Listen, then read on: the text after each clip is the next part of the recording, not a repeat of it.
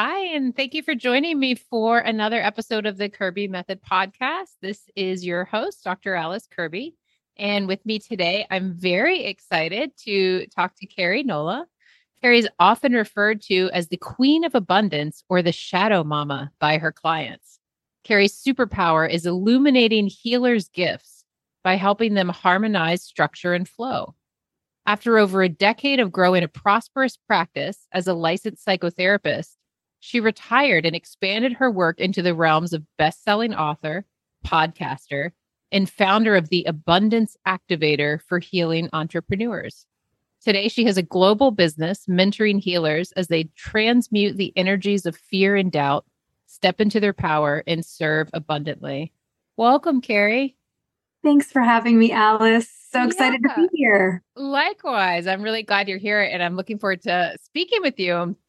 And I loved just reading your bio. And I've read it before, but it was fun to read it out loud because I'm so curious about your work and about the path you took into from starting off as a psychotherapist and into really shifting to working with other therapists and other healers to help them, it sounds like move through their own blocks around, success, money, whatever may be holding them back. So, yeah, can you tell us a little bit about that transition, what prompted you to go into psychotherapy in the first place, and then how that evolved for you?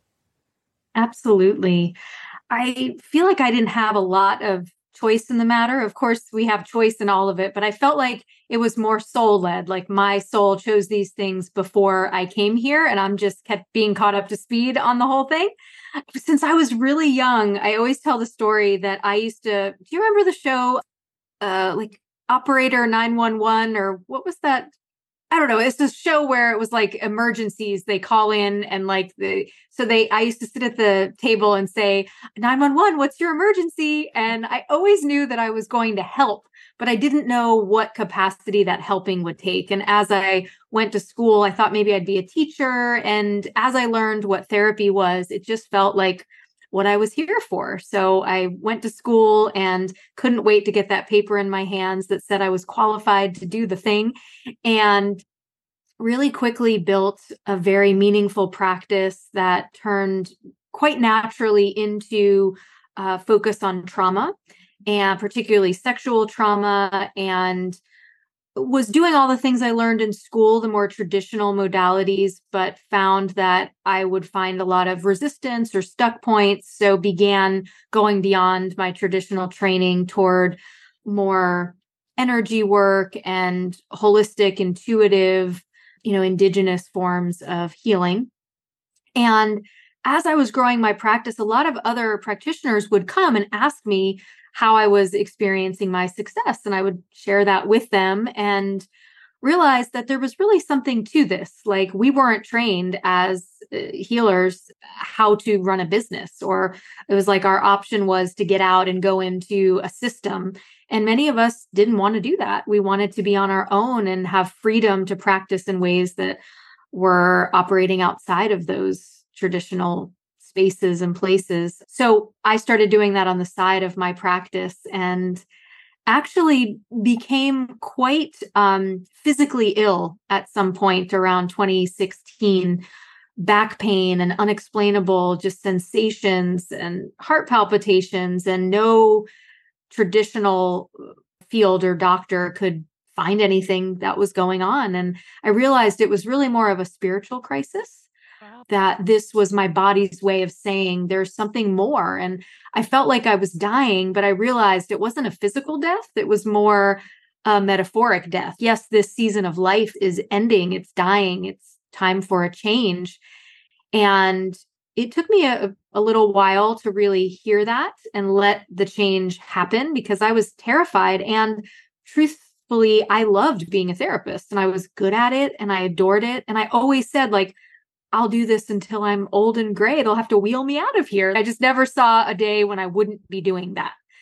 And God, the universe, the divine had other plans. And as soon as I answered them, life got a lot easier. I ended up closing my practice and making a cross-country move to California from Florida, and began helping healers and helpers full time.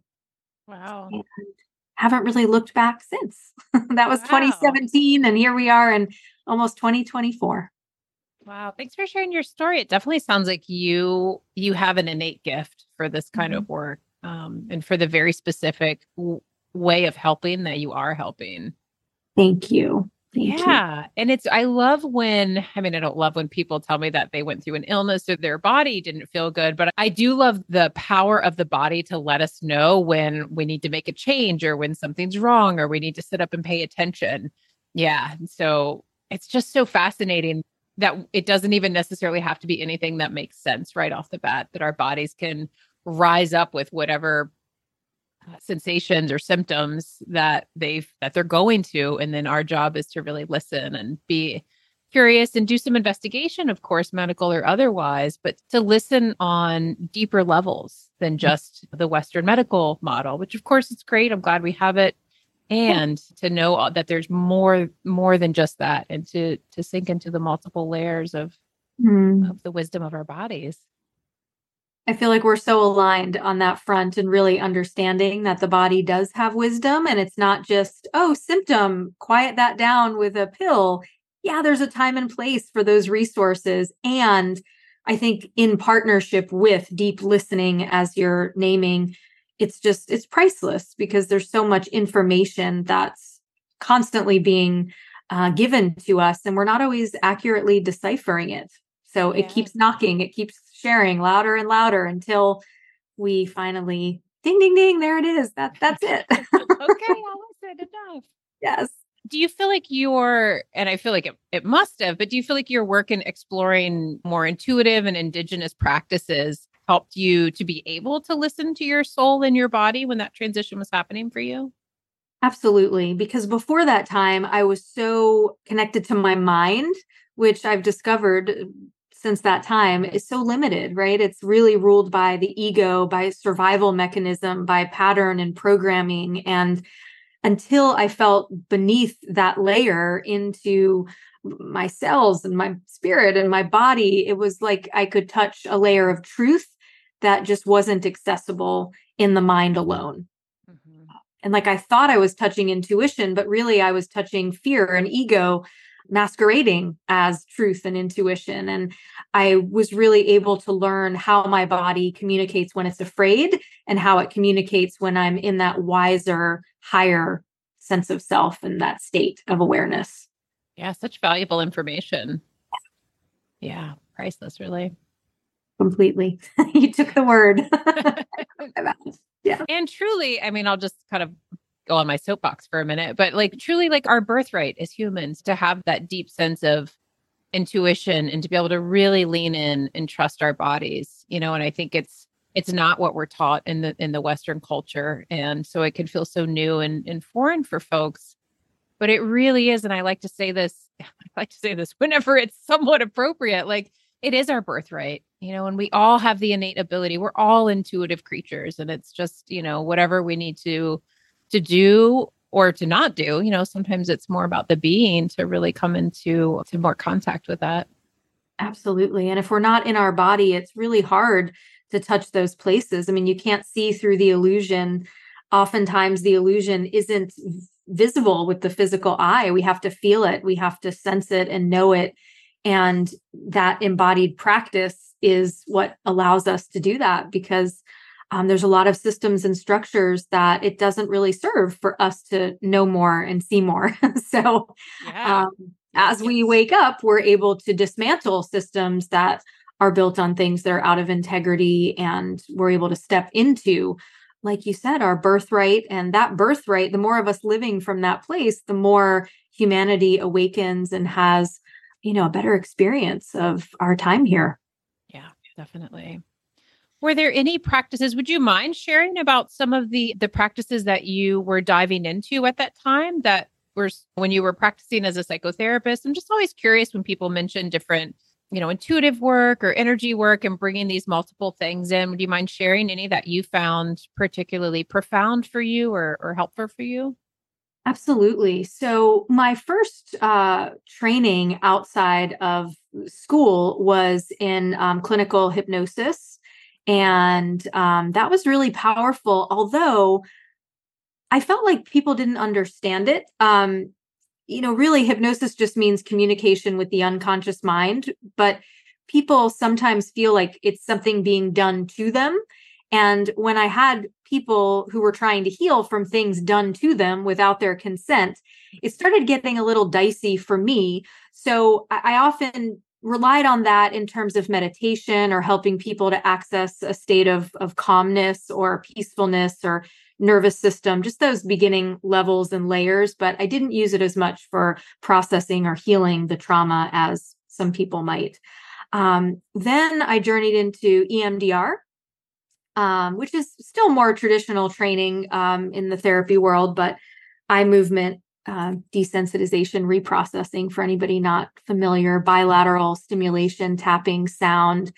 And that was really powerful for many people. But for some people with the more complex layers of trauma, it still kept them somewhat disconnected from their body, I found. So I then moved into some tapping, EFT, like tapping meridian points. I was attuned to Reiki energy. And then I found holotropic breath work, which really was a huge opening for me personally and really helped to get me into my own body. And then I didn't end up completing it because I noticed it was more of an ego desire than a soul desire. But I got halfway through a doctoral program and I was studying ancient forms of spiritual healing. And that really introduced me to like Ayurvedic medicine and the role that nutrition and food can play in our healing, and also like shamanism and communication with other realms. And that really woke me up to my own intuition. And then I found I just kind of dropped technique altogether. And my technique was deep listening. And I would just hear where to put hands or where to, interject and where to be quiet and what to say and how to say it and where we might sit in the room together and what questions to ask to help the energy move or find that layer. And that was a really beautiful moment where it was like I was clinging so tightly to like the thing that helps the healing happen, and to come full circle, noticing that, yeah, any and all of those things can be pathways to healing, but none of them are the be all end all for every single person. And if we only ever have anything as helpers and healers, it is to listen to what this moment is asking for and to surrender to the courage to do it, even if it doesn't make sense. Because sometimes I was like, that seems weird right now, I don't know, but yeah. Yeah, I love that. I love all of that. Thank you for your very concise and thorough answer. I was just working with an SE student. We just did a session together and I was mentioning throughout the session, this is what I'm feeling to do. This is what my intuition's saying. How is this for you? And we did some hands-on work and she asked me about it later. And I was saying, the more I lean into this work and the more I do SE and just really trusting my own intuition has become, it is the thing. Yeah. And I was thinking today, because we talked about, you work with businesses and we've talked about working together. And I was like, this is what I have to do with business. It's like really lean into my intuition more. And it's so lovely to like recognize that. And it's becoming more in layers. This really felt sense recognition of my own path as a businesswoman and as a healer on the planet. And so I love that you said all that. It feels very personally affirming. And I think for a lot of us, it can feel really relieving to think like, oh, that's it. Like, not that that's a small thing, but like, oh, I can really lean back and listen and trust myself. Like, what a beautiful message and truth that is for many of us to hear. I remember hearing a saying once, like something to the effect of simplicity is the voice of God. And however you define as God, higher self, divine nature, but it really moved me because I feel like we're often looking for something that's so complex. Like we feel like the answer has to be something we've never heard of or seen before. And we create all this complexity. Again, one of the gifts of the mind is just like turning things. But yeah, it really is just as simple as listening and letting each moment guide the next action. Takes us far, but we often have to heal from a lot of mechanisms before we'll give those permissions or we feel the value of that. Definitely. It's very well said. I just have two follow-up questions for that. One, because I think people are always curious about this. Like, how do you listen to your intuition, or how do you hear your soul, Yeah. speaking to you? Are there, for some people, I think it's images or voices or that felt sense. So I'm just curious what your personal experience is. Yeah, it's changed over time. I would say that my most natural clair ability is the way that I see is through sensing. And my body really talks a lot. And I've grown into hearing and sometimes seeing things as well now as I've practiced and really cultivated and honing and mentoring with people who've really just honed the art and the gift of listening in that way. But sensing is really it's just who I be, how I walk in the world. Didn't always know what it was. I mean, when I was younger, being empathic, being intuitive was incredibly uncomfortable. I was constantly nauseous and just didn't like to be around lots of people. It was hard to live in an empathic body without understanding what that was or having any skills to open my field or shield my field or know what was mine and what was somebody else's. So I think a lot of people shut it down and disconnect for that reason, or because it's not respected or honored or listened to in their system, wherever that is, if it's a family or the culture that they're in or their work space. So I feel like we have a lot working kind of against us with that. So the more of us that wake up and bring it forth, the more accessible I feel like it comes. Like we remember through seeing each other live like that. Yes, I agree. Yeah. And I think in our doing so, it's like we consciously and subconsciously give permission, and validation for others to do the same. Absolutely. Yeah. And I relate to you with the sensing. I feel like, I'm just a big sensor. That your way too. Yeah. That's how I really relate to the world. And I think it always has been. But yeah, there was a distinctive period of time where it was really too much. So it's nice when it's not too much and when it feels good. Yeah. And you can embrace more of the gift part versus the curse part or the hard part. It's because it can be both if we don't know how to use it, how to move with it, how to work with it. Yeah, absolutely. And you had mentioned previously that a lot of times we're blocked from that, or there's almost like obstacles standing in our way or things standing in our way through culture or learned behavior. Are there any of those, I'm going to call them patterns, like patterns or blocks that you see frequently in the people you work with? And I ask this question not because I want to gossip about your clients or anything like that, but I feel like a lot of us have similar patterns. And so I think it can be helpful for people to hear some of these things and to be like, oh yeah, like that's me. That's how I relate. And okay, that's really interesting. This might be a way that I can potentially work with it, or this is a person I should go and work with to help me move through that. Yeah, absolutely. I so get that. And I would say I keep sensing my third eye when we're talking about this. And I would say the biggest thing that I work with therapists and healers is trusting that what they know is valid, even if it's not being externally validated or affirmed. It's like there's a lot of healing, or the pattern is if someone else didn't validate it or someone else doesn't see it that way, then I must be wrong. Like making the self wrong and then really doubting, creating a rift with their inner knowing or their intuition. Now, yeah, as we're going through this journey, it's beautiful when we get affirmation and confirmation from each other. I mean, we're not on an island. We're here to connect and relate, and that's lovely. But the truth is, most people don't live like this. And if you're relying on someone who isn't clearly seeing for validation of your truth, you're going to feel manipulated out of it or gaslit, confused. And so this is why I do a lot of this work in community, so that we can come back into relationship with people who are playing in a similar vibration and desire to wake up, to remember, to come out of denial, so that we can heal from some of those patterns. And also my way of working is very much not like I'm the expert. It's like I'm sensing this, but I always take it back and show people how to feel in their body. And there's plenty of room in my space to say, that's not resonating, Keri. I don't see it that way. That's not my experience. Perfect. Tell me what yours is, right? because we don't learn by just being parroted to. And I think that's the other thing I see a lot is, and this is really a symptom of the same thing I just talked about, but an abandonment of power, like an outsourcing of power, like relying on somebody else to know the way, or easily being seduced by somebody promising a guarantee of some sort, or if you work with me, this will happen. And I used to think that this is how I built my practice. So if I just share those 5 steps with people, won't it work for them?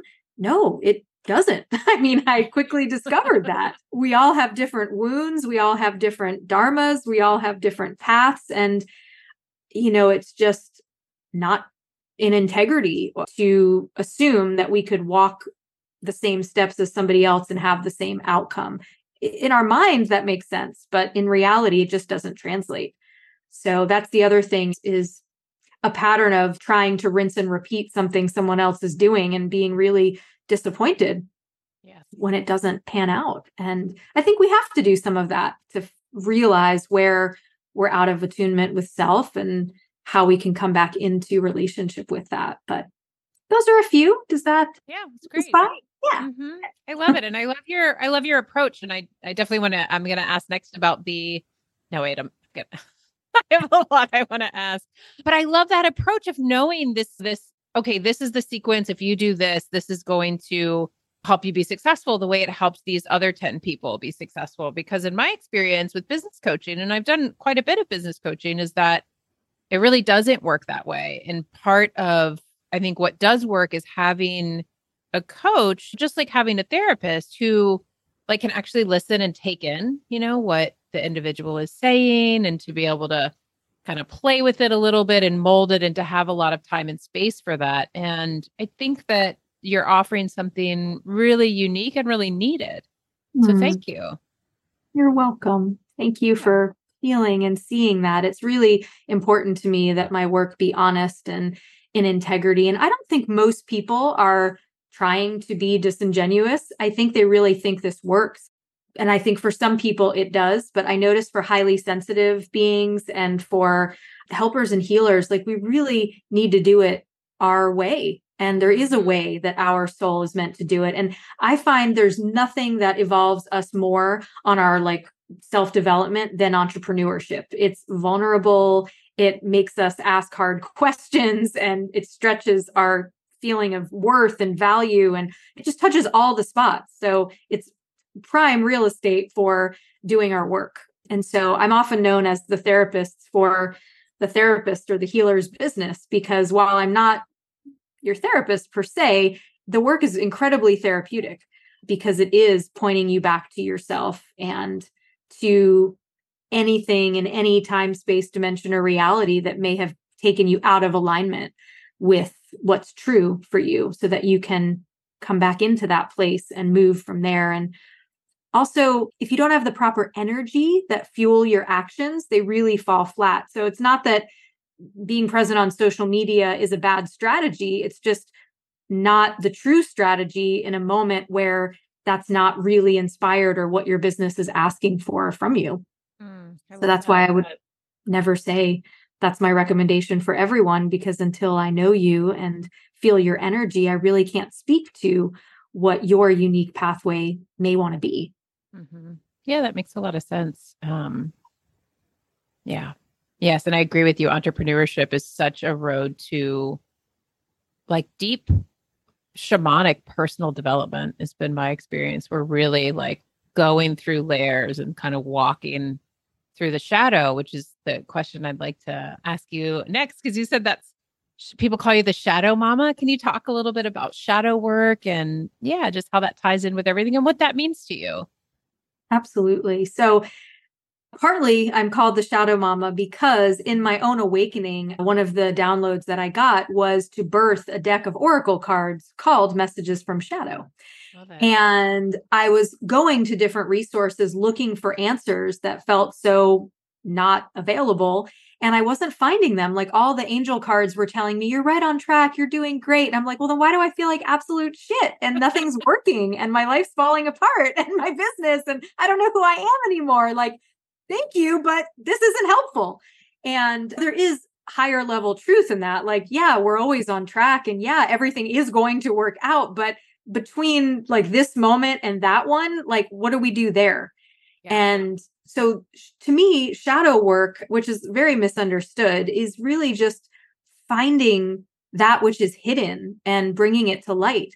And we think that shadow work is only about finding the hard stuff or the bad stuff or the negative stuff. It's not. It's often what's hidden in the dark is our light, is our gifts, because we may have shined bright at a time where that wasn't welcome or the person wasn't available to receive that. And so we said, ooh, that part of me is not welcome. I'm just tuck her in here. And that's very necessary when we're going to market ourselves, when we're going to share ourselves with the world, because I call it your energetic open for business sign, right? You can say you're open for business. You can have all the structures in place and you can be doing all of the things. But if the phone's not ringing or the people aren't coming, you've got an energetic business sign that's closed.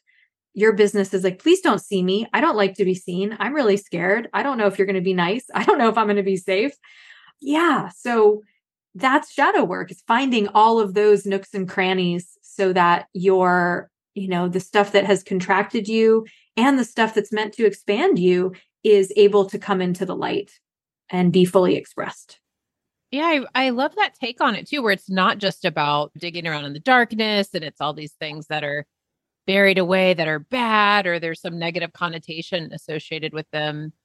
And I was saying this to another client I was working with today who was talking about how she had recently done a shamanic soul retrieval practice. And we were talking about kind of retrieving different parts. And I've been reading more about IFS lately and parts work. And I love how there's from different cultures and different practices, there are such similarities in this idea of like these different aspects of ourselves that might be in deeper than some of the others, but getting to know them and like befriending them or listening or being available for the light to shine on all of the parts or all of the shadow aspects and to see what is truly in there that wants to be called forward. I just love that to me, it feels really affirming that I'm having this conversation multiple times today. There's never any mistake about that, right? It's like here, right here, look over here. And it just keeps repeating.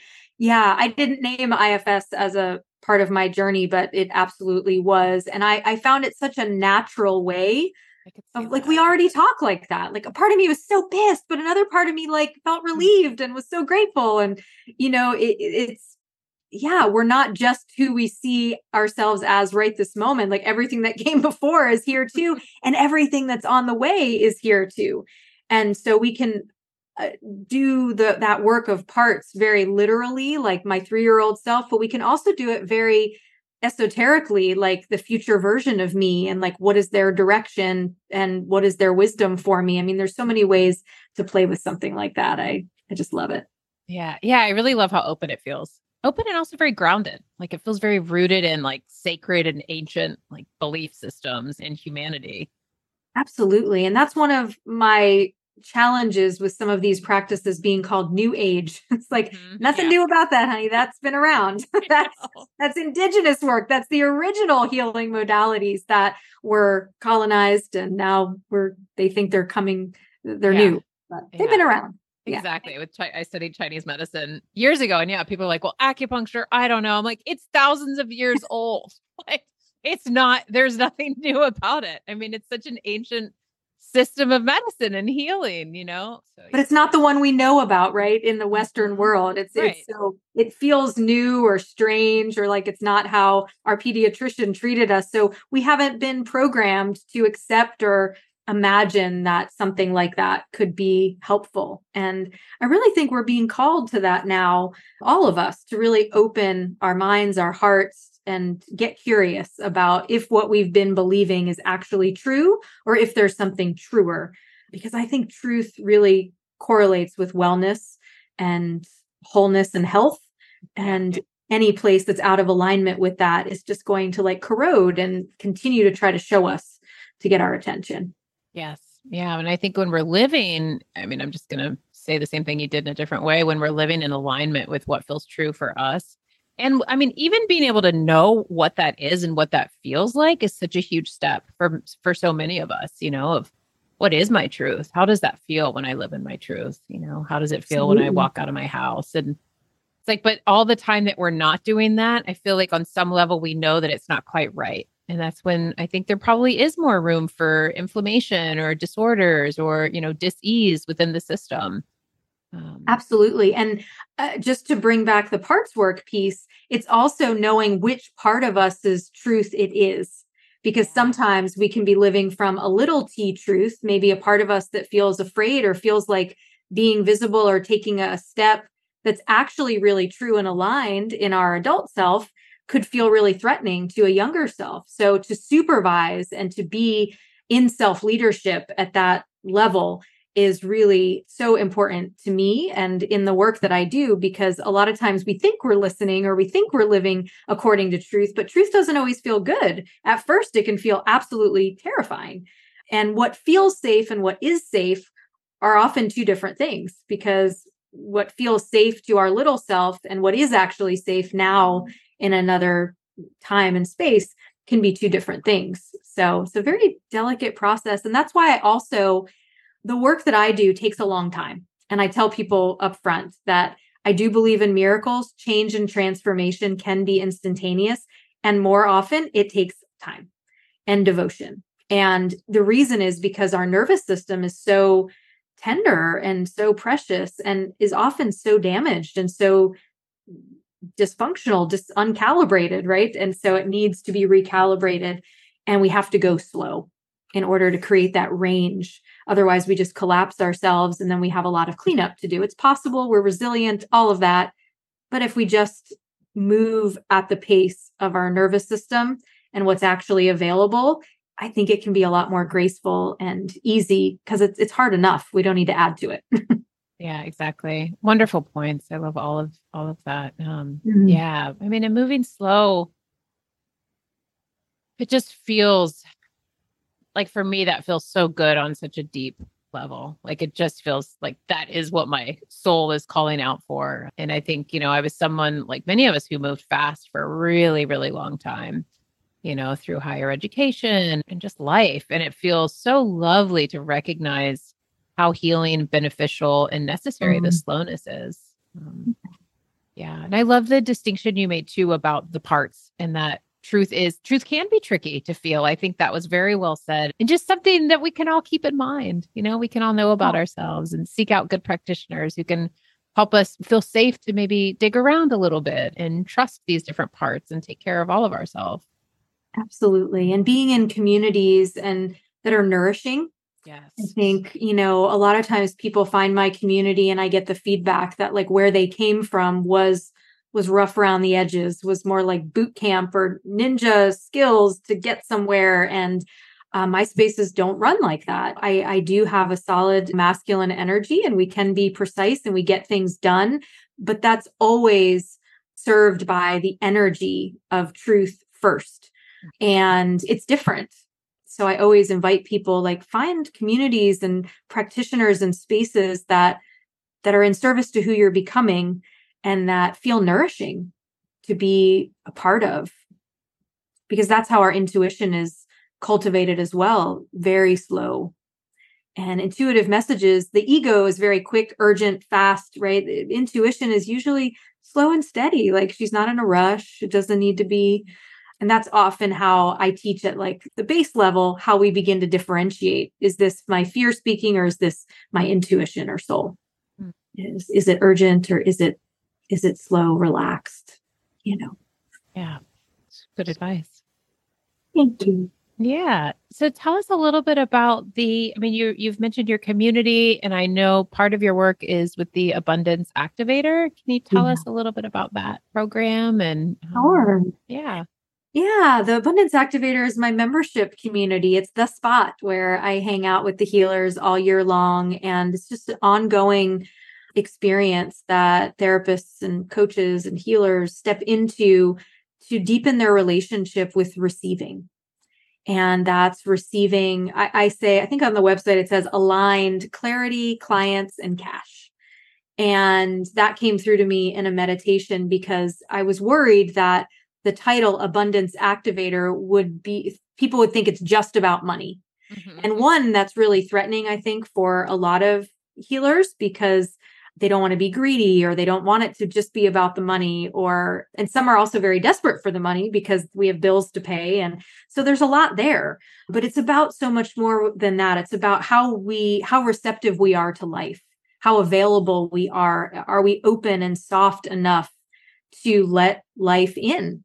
And we do breath work and energetic practices and I do energetic adjustments and coaching and intuitive mentorship in there. And it's just the place where all the work happens. There's only so much of me to go around. And one of my nervous system practices is to not work that much.